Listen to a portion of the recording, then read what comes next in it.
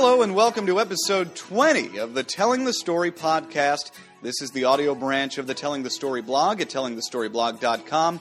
A look at how journalists and all of us reach the world. I am Matt Pearl, author of the Telling the Story blog and a reporter at NBC in Atlanta.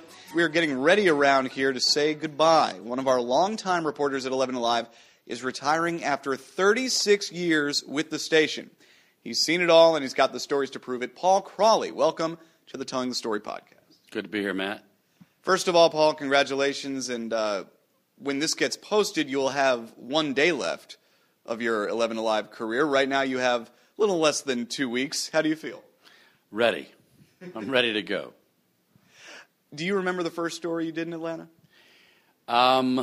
It was an election story. I was thrown right into an election primary night. Went to a candidate's headquarters, had to be live all evening, as we've all done those, and knew absolutely nothing about the local election scenario here, having been in town only about 2 days. But and that was pre-internet when you could do quick homework, instant homework. Mm-hmm. But I was assisted by some gracious reporters on the scene who I pulled aside and said, "Oh, who is this guy and what do I need to know to say about him?" So we do tend to help each other. And but I made it through it. I was thinking about this on the way in, and I promised that I would say it before you did because I didn't know if this would be coming. But you have worked at this station longer than I have been alive, and it's a humbling thing to think about, I think, because even at my age, I'm 32, and I do think about, how much of my life has already gone by and, things I won't get back. But then I look at someone like you, and I feel like, he worked at one place for 36 years. You were just wrapping up 36 years now. And it's exciting. It's inspiring to think about just how things, especially in what is relatively a young business, television news, it's only been around since the 40s, 50s, how much things have evolved and changed in that time. That's correct. In fact, I started out in film days, early days of film, just for the first couple of years. Been through, 4 or 5 versions of videotape. And, it seems like now with the speed of technology going like a raging steam engine, we're changing. We have a training session about every other month, to learn something new. So that's the old expression. I wish I had a nickel for every time I've learned something new in technology. Most of it has moved us forward. But, when I first came here, it was not my intention to stay here that long. As a young single guy in the business, the big idea back then was to go network, and all that. And I actually did get offered a network job after about 6 years here, but it was as a field producer in Chicago. A, I didn't want to go to Chicago. B, I like being a reporter, a storyteller, really, is what I call it. I think reporter's a little too lofty. I mean, we're all basically storytellers. Absolutely. Yeah, and so I don't know. You get married, you have children, you get in there. My family's all within driving distance of here, and after a while, you realize that there's not a whole lot of difference in newsrooms in this country. And I also found it an advantage. I think one of our photographers, Mike Zekel, once said the problem with news is there's no context. Everyone acts like that, tonight's 6 o'clock rundown, you just toss in the trash can and we move on. When it's really a continuation of events. I mean, the same story continues on and on and on. It may rear its head again. So it's kind of nice to be able to say, well, this is the third time that this guy's pulled this, Yeah, absolutely. I have to ask you this question. What stands out to you most about those early years that would just shock a news viewer and a news employee today? Well, you mean professionally or personally? Because let's go professionally for this one. We were all young and we all partied a lot back then. It was a hardier environment, let's say. By we, you mean TV journalists? People in the business, yeah, I think part of it. But I guess what really surprised me about it was, I came from the Raleigh-Durham market and had never really lived in a city as big as Atlanta. When I walked into Atlanta, or when I was taking the cab from the airport and saw the city, I thought, oh my goodness, the home of civil rights, the home of all these famous people I'd heard about. But you quickly learn in this business that, as someone once said, everybody puts their pants on the same way. Mm-hmm. And these are human beings.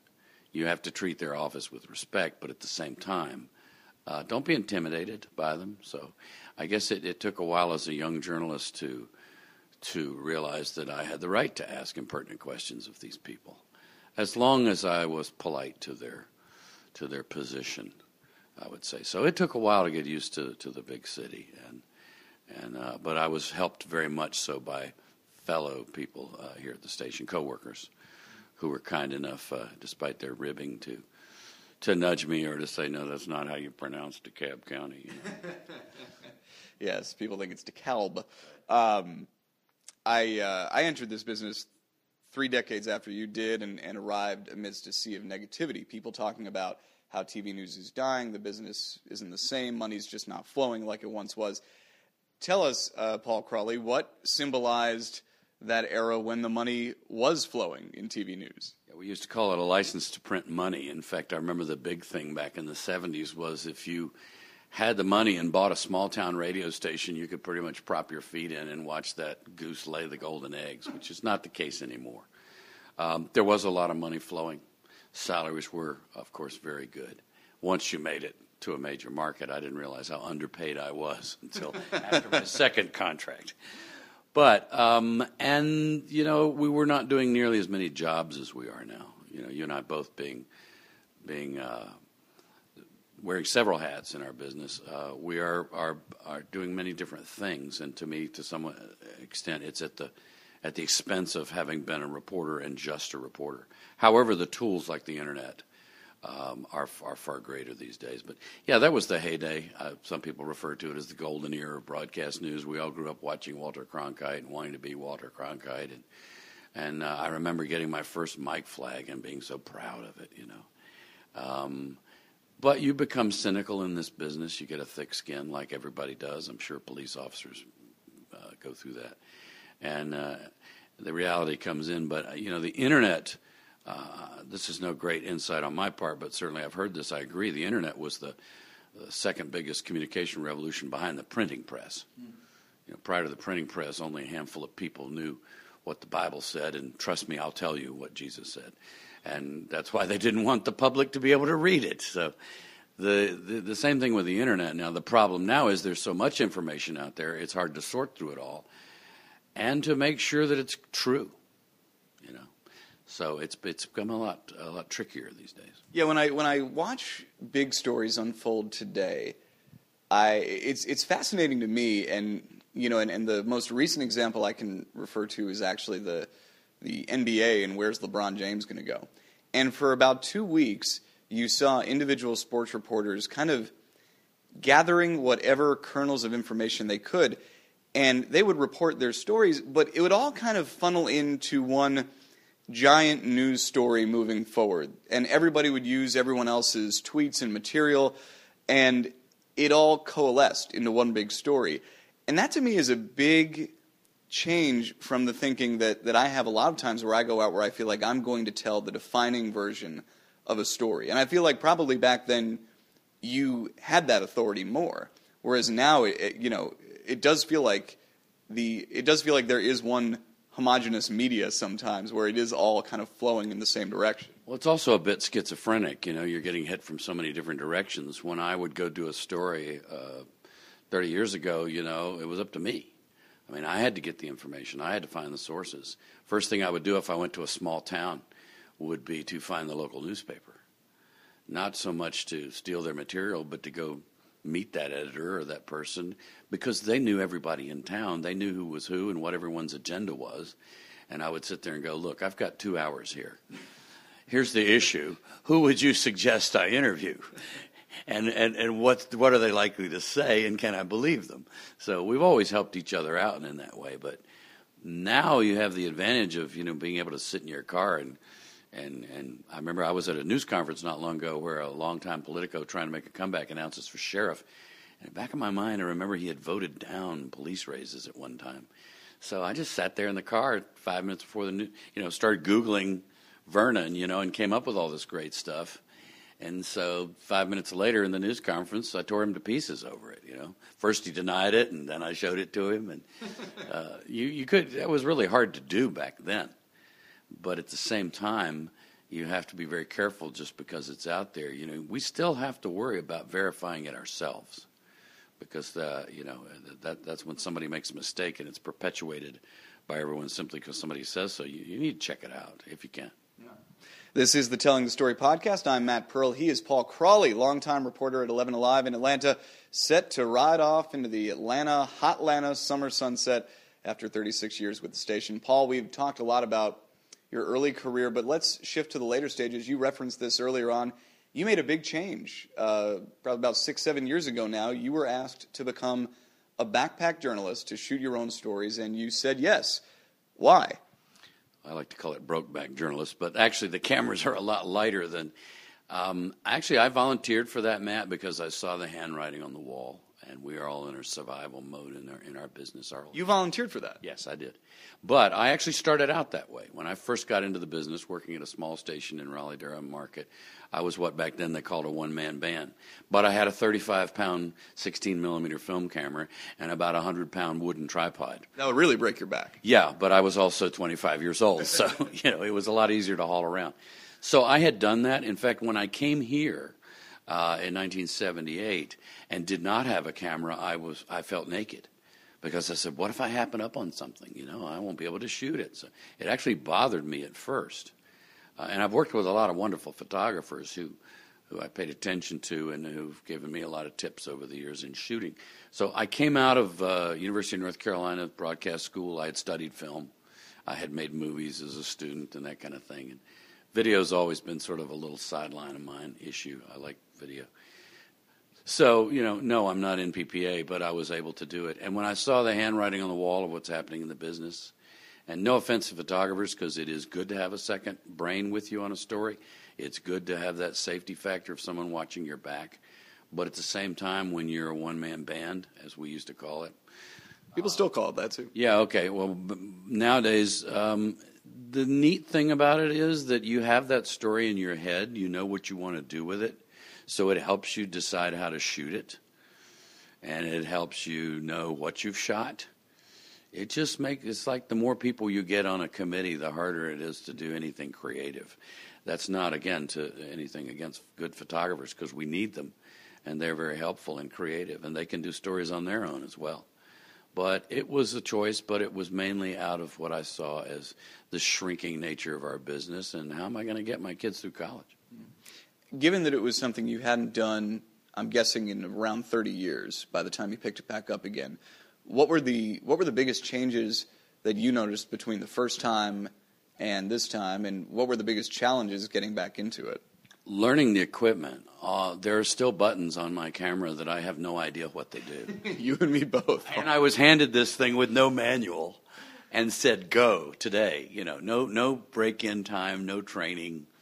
Now, I knew how to white balance, and I knew the basics, but I'm getting all this zebra stuff and everything. I have to figure out what the heck is this. And, I remember pulling it out one time to shoot an interview, and everything was dark green, and I had accidentally hit an infrared button on the thing.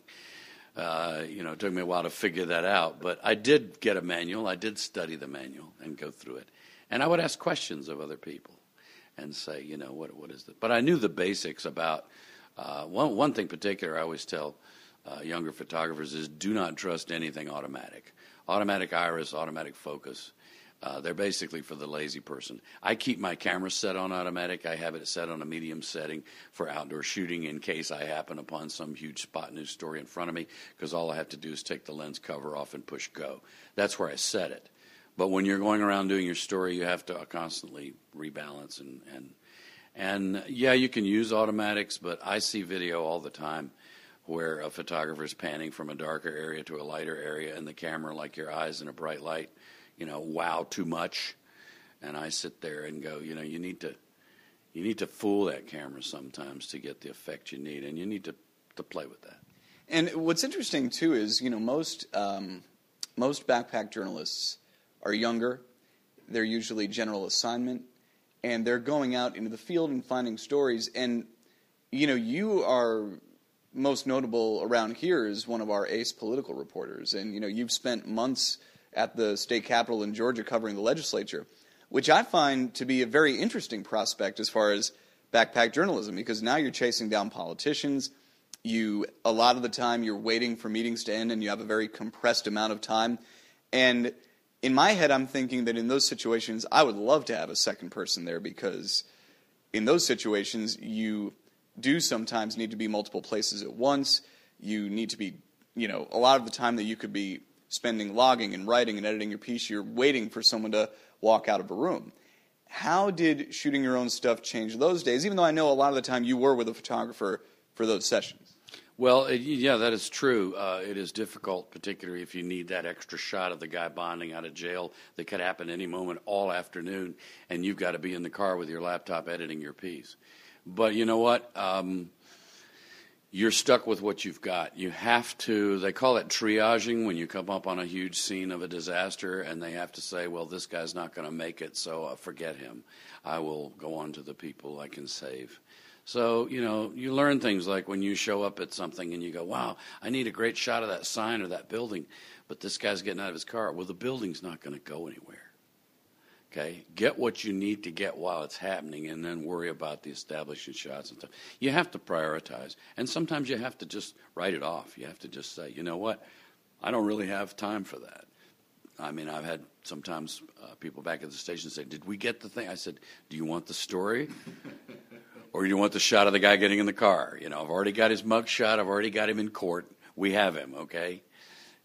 You want it, you send me somebody. So you have to sometimes, you have to prioritize and just write it off. One thing I've learned to love, by the way, is the Paul Crawley return volley, where you are asked a question and immediately respond with a question that is more accurate and completely defuses the nature of the original question your way. It's a very, very wonderful talent you have. Well, I appreciate that. I'm not sure I know what you're talking about, but anyway. Like if someone asks you, hey, did we get that story or did we get that shot? You'll say, hey, did you want the story?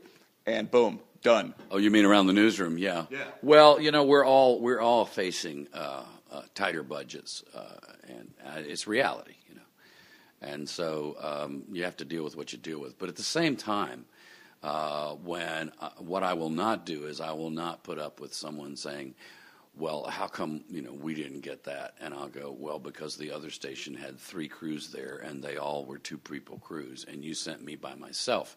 There are times when you feel like, you probably heard me say this, I feel like I've been sent to the McDonald's drive-thru on foot with 50 cents, and they want filet mignon. So, there's a reality to it. I have to sit there and go, look, I'll do what I can do, and you trust me, you know me, I'll do my best.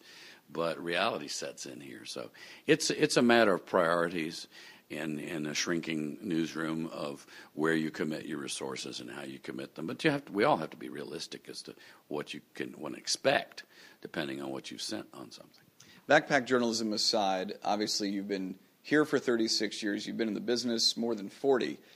What is, as you look at the landscape now, what is the most promising development and what is the least promising development that you see for TV news journalism, and maybe just to narrow it down a little bit, specifically local TV news journalism? Well, it's part of it, of course, is the internet, but all of the electronic information devices now. It's kind of like someone took a sledgehammer and hit a tomato.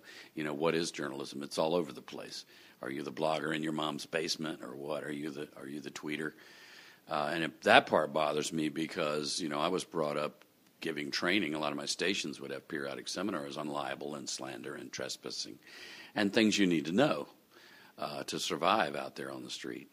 And I was also taught to be objective, that I'm supposed to be the umpire in a ball game and throw the flags and call the touchdowns. I'm not supposed to take sides. Obviously, in some stories, there's a right and a wrong. But what bothers me about what's happening in the business editorially is we see people putting their personal opinions and comments in stories, which bothers me. And the second thing is this technology that has been so marvelous for us and is an instant information in your palm thing that is fabulous for journalists has also become an Achilles heel, and we've seen it with the Boston Marathon bombings and all, where people immediately just retweet this stuff or post this stuff out there without checking it out, and it turns out it's wrong or it's some kind of rumor. A news director years ago told me he'd rather get it right than get it first. And that's hard in this day and age of competitiveness. Another thing, too, is that, it used to be youngsters coming right out of college and all, They didn't watch TV news. And we said we had to grow them into it. Wait till they get married. Wait till they start paying taxes and buy a house. Then they're going to start paying attention. You know, it all sounds well and good till you need to pay attention to what the city council's up to and your neighborhood. But now, for the first time, I think about 2 years ago, I read that television set sales are down for the first time in history. Typewriters are gone, you know, but it's so funny. We've gone HD. We have the best quality picture ever now, and people are watching stuff on their palm. To me, it's like getting LASIK surgery and buying bifocals. You know, it's kind of weird. But the problem now is people want information instantly. They're not going to wait and say, well, let's see what happens 3 hours from now on the 6 o'clock news. So we have to remember that 6 o'clock news is just one of many platforms we have. You can't wait if it's breaking news.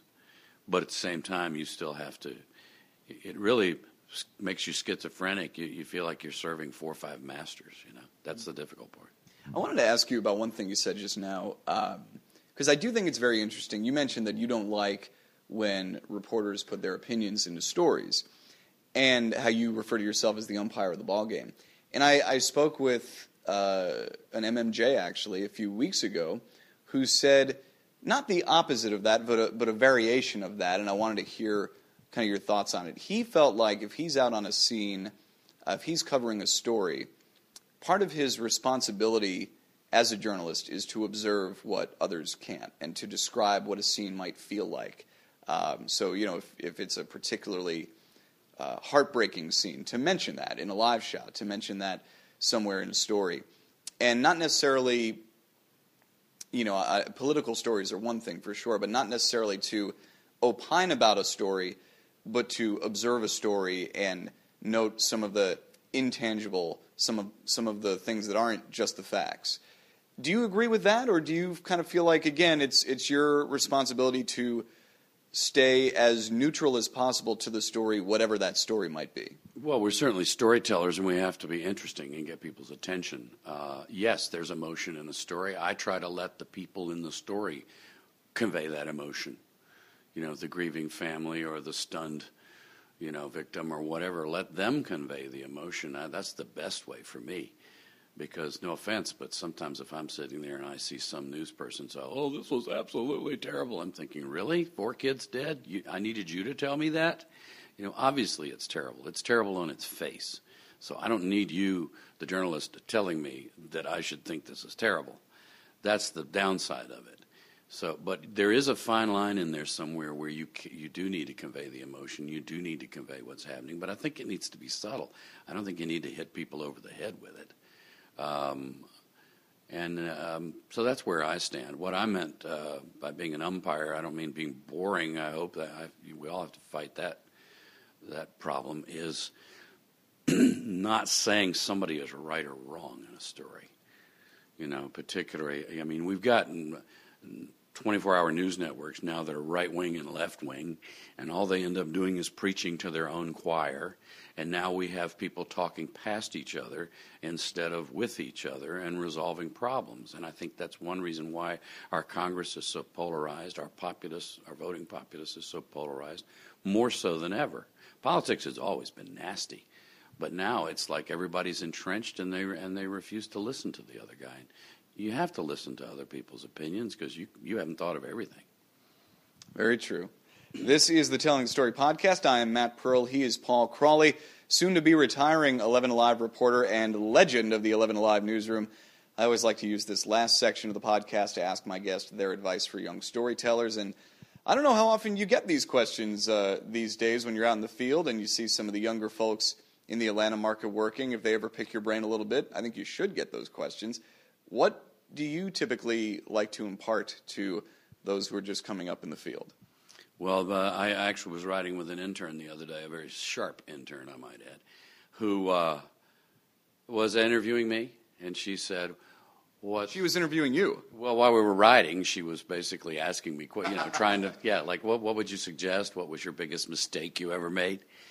And I had never really thought of that, but I think we've all made mistakes. It all comes down to me to be careful not to make assumptions. You see a man and woman walking down the street with their arms around each other, you automatically assume they're romantically involved. What if their brother, sister, and their moms just died? You don't know what's going on there. So check it out. Don't make assumption, has been said, is the mother of screw up. That's the polite word. But it is. So when you're out on a story and you see something, do not make an assumption that that's the brother or the sister or the mother or the father, or that that's the right car that hit the other car. You weren't there. My motto is, I wasn't there, I didn't see it, I don't have the T-shirt. So we're all reconstructing stuff. Yeah, sure, occasionally we get something when it shows. But even when people send you a video off their cell phone and you go, oh, look at this guy getting beaten up. Yeah, well, what preceded that? The fact that he just, hit 5 people and they were protecting themselves. So, you need to check stuff out before you reach conclusions. That's a classical young person thing, too, I feel like, is to, you arrive and you just assume you know everything. Right. Whereas I think once you've aged a little bit and you've experienced a little bit, you kind of learn that there's a lot more to the story than usually meets the eye. Another piece of advice I'd give, and it falls right into that, is I don't know how many times I've been out on a story, particularly when someone, nowadays it's an email, or we would get phone calls or letters from people like, you need to check this out. This is a bad guy. He's ripping everybody off. I'll tell you what he did to me. And then you go out there and you find that story has turned 180 degrees.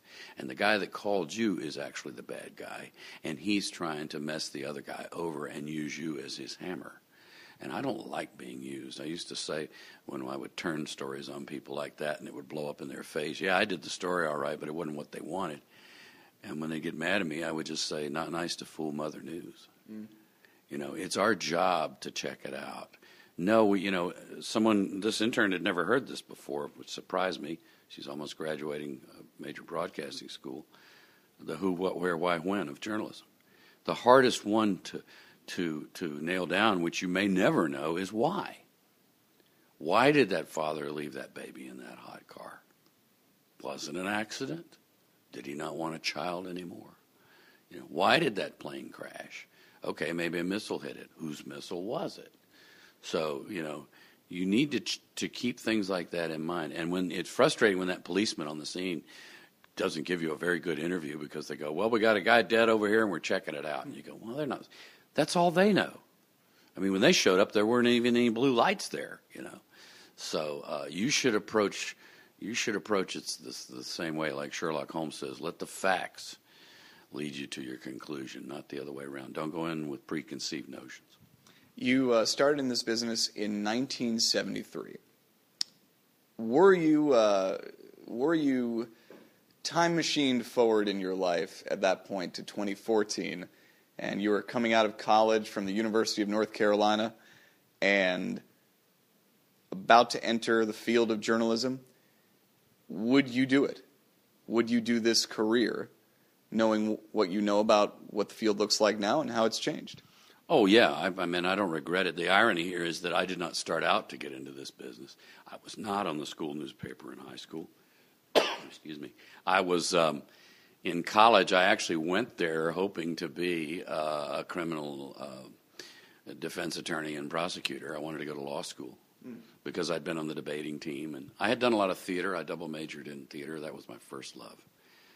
But I'm also convinced that a lot of people who end up as reporters in our business are somewhat frustrated actors, and a lot of the photographers are frustrated cinematographers. But that's good, because we are performers too. You have to be interesting. So I really fell into it by accident. When I was in college, my freshman year, the campus radio station was down the hall, and a friend of mine said, "You got a good voice. Why don't you go down there and be a boss jock, spin records, and get minimum wage?" And I went, "Oh, yeah, that's cool." So I fell into it quite by accident. It was never my intention growing up to be a journalist. But once I got into it, I found it fascinating. You probably heard me say this before, but the best comparison I make is I think I'm like a real-life Walter Mitty. I actually have flown in an F-15 Phantom. I actually have helped drive a nuclear submarine. I've interviewed every president since Gerald Ford. Maybe not when they were president, when they were running, but I've interviewed them all face-to-face. And I've also gone to a lot of sewage plants and city council meetings. But it's been fascinating.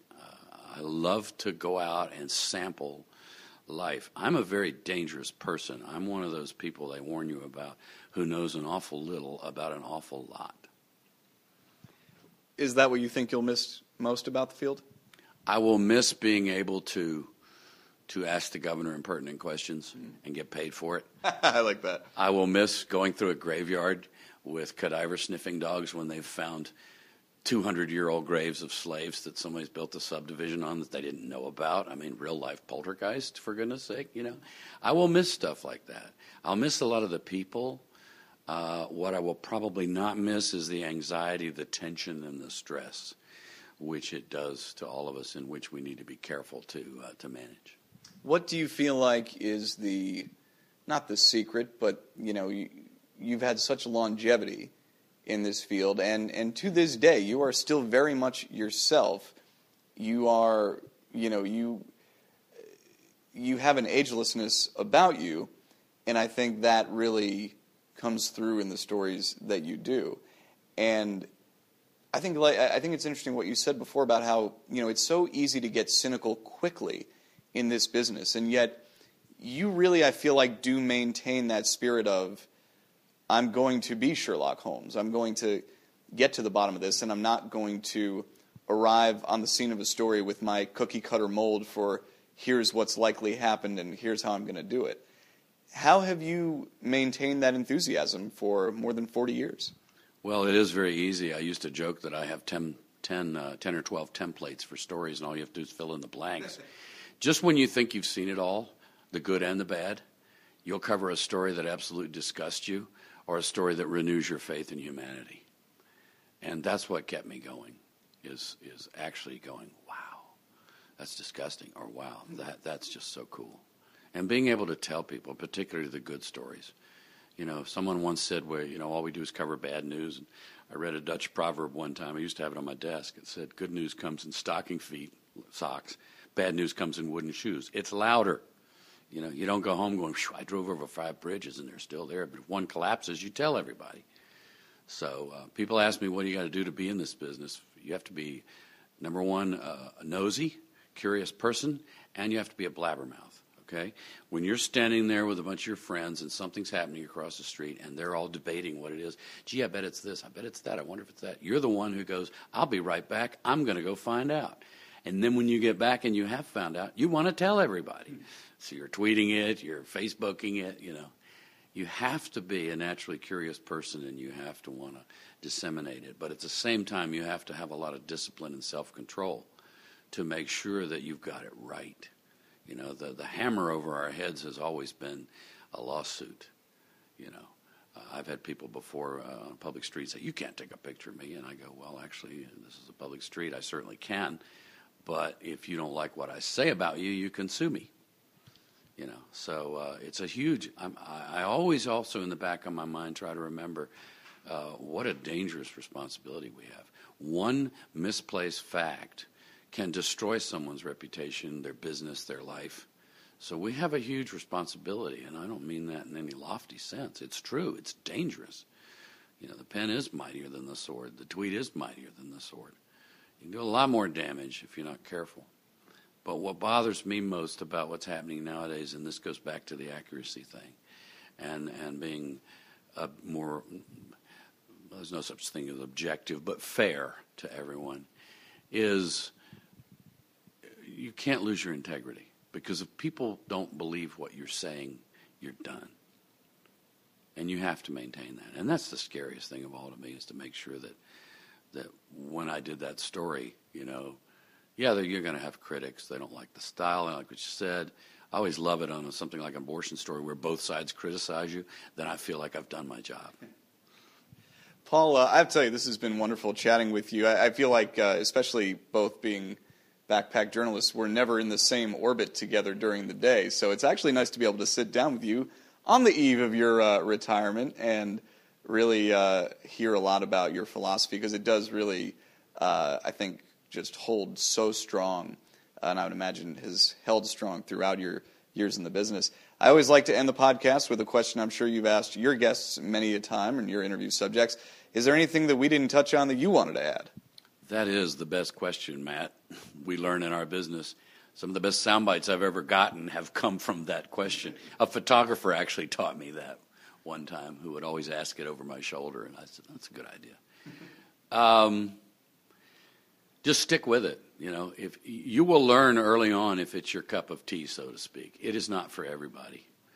again, to me, the toughest thing, once the excitement wears off a bit and the glamour, which, I always joke about, my memoir is going to be called Big Macs at 80 miles an hour in the front seat of my Honda, That's a long title. Yeah, and McDonald's would probably sue me. But the thing about it is, once all that wears off, you need to decide, is this really what I want to do? And you need to accept the responsibility. And most important, it's not so bad now, back when I first started, when there was a lot of substance abuse and alcoholism, is be careful about what it does to you personally, because it does take its toll on you. I heard somebody say one time we need to have PTSD treatment for journalists, and I laughed at first, but then I'm thinking, we do see some pretty horrific stuff. But you will learn early on whether you want to do it, but if you do it, don't take any shortcuts. Never assume anything. Check it out. Make sure to get it right. And at least in our business, it helps when your face is on it, because, you're stuck with it, whatever you do, particularly now. It's not like in the old days when you can just pretend like it didn't happen. Nowadays, it's out there in cyberspace. So, and you will make mistakes, but learn from those mistakes and try not to do them again. And be careful, both physically, out in the field. No story is worth your life. Certainly not mine. And there are times when I've had to tell that producer, no, I'm not doing a live shot along the interstate at dark 30, because I know people who've been killed doing that. But just basically, once you decide that's what you want to do, go at it with both hands, and good luck. Paul Crawley, congratulations on what has been a monumental career, and thanks for joining me on the podcast. My pleasure, Matt. All right, and the Telling the Story blog updates every Monday and Wednesday. The website is tellingthestoryblog.com. Rate and review this podcast on iTunes, and thank you for listening to this episode of the Telling the Story podcast. We will see you next time.